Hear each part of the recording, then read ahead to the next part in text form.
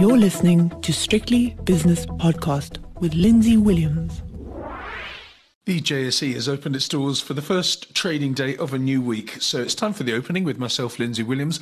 Good morning. Let's start with the Stock Exchange News Service of the JSE, where there's been two sets of results from two very large companies. Sasol has come out with its numbers, share price currently down 1.75%. But to be honest, a lot of that is to do with the fact that the oil price is a bit weaker. I'll come to that in a second. And the other company releasing results today, Anglo American Platinum, that share price down 1.5%. Let's have a look now at some of the spot prices. And starting with the currencies, the dollar rand is 15.06. British pound against the rand is 20.54 and euro rand is 17.14, with the euro dollar 113.75, barely changed from Friday. And also bear in mind that there's a President's Day holiday in the United States today. Gold is 18.92, got above 1900 over the weekend, but has slipped back by $7 an ounce this morning. Platinum is unchanged at $10.76 an ounce, and palladium is up 9 to 2,319. Going back to Friday, the Dow Jones down 0.7%, the S&P down 0.7% as well, and the Nasdaq was the bigger loser by falling 1.25%. This morning in the Far East, Tokyo is 0.8% weaker, Shanghai flat, the Hang Seng down 0.75%, and Australia just fractionally higher. Let's have a look now at the US 10-year Treasury yield, which last week was merrily above 2%, around about 2.05 at its peak.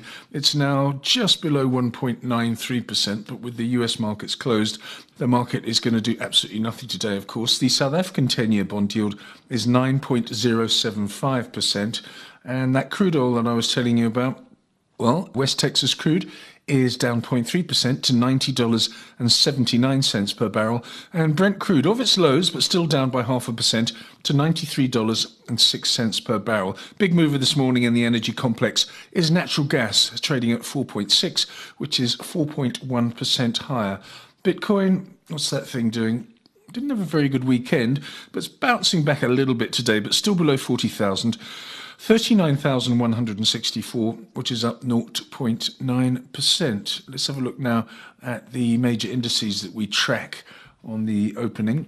And let's start with the all-share, which is, it's managing a small gain. The all-share is up 0.25% to 76,542. The JSE Top 40, the same, up 0.25%, prevailing at 69,807. Resources up 0.3%, industrials down 0.1%, financials up nearly 1%. They're the best performers this morning.